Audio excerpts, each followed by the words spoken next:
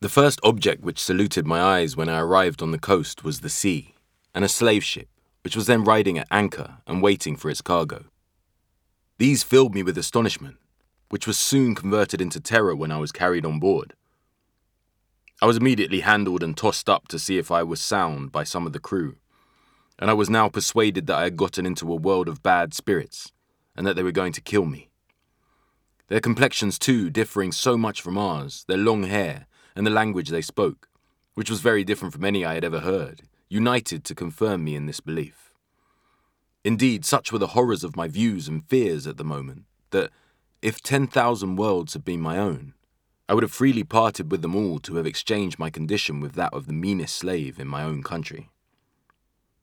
When I looked round the ship too, and saw a large furnace or copper boiling, and a multitude of black people of every description chained together, every one of their countenances expressing dejection and sorrow, I no longer doubted of my fate, and, quite overpowered with horror and anguish, I fell motionless on the deck and fainted.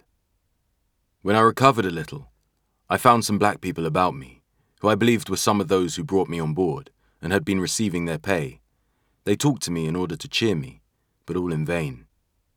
I asked them if we were not to be eaten by those white men with horrible looks, red faces, and long hair.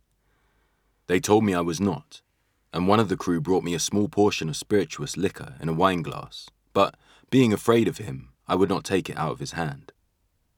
One of the blacks therefore took it from him and gave it to me, and I took a little down my palate, which, instead of reviving me, as they thought it would, threw me into the greatest consternation at the strange feeling it produced, having never tasted any such liquor before. Soon after this, the blacks who brought me on board went off and left me abandoned to despair. I now saw myself deprived of all chance of returning to my native country, or even the least glimpse of hope of gaining the shore, which I now considered as friendly, and I even wished for my former slavery in preference to my present situation, which was filled with horrors of every kind, still heightened by my ignorance of what I was to undergo. I was not long suffered to indulge my grief. I was soon put down under the decks, and there I received such a salutation in my nostrils as I had never experienced in my life, so that, with the lonesomeness of the stench and crying together, I became so sick and low that I was not able to eat, nor had I the least desire to taste anything. I now wished for the last friend, death, to relieve me. But soon, to my grief, 2 of the white men offered me eatables, and, on my refusing to eat, one of them held me fast by the hands and laid me across, I think, the windlass, and tied my feet, while the other flogged me severely. I had never experienced anything of this kind before, and although not being used to the water, I naturally feared that element the first time I saw it. Yet nevertheless, could I have got over the nettings, I would have jumped over the side, but I could not.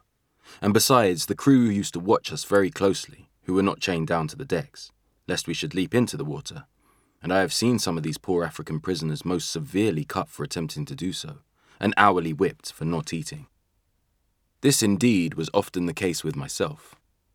In a little time after, amongst the poor chained men, I found some of my own nation, which in a small degree gave ease to my mind.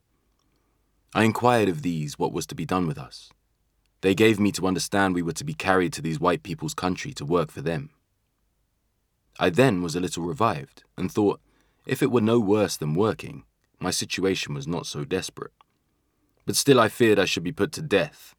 The white people looked and acted, as I thought, in so savage a manner, for I had never seen among any people such instances of brutal cruelty, and this not only shewn towards us blacks, but also to some of the whites themselves.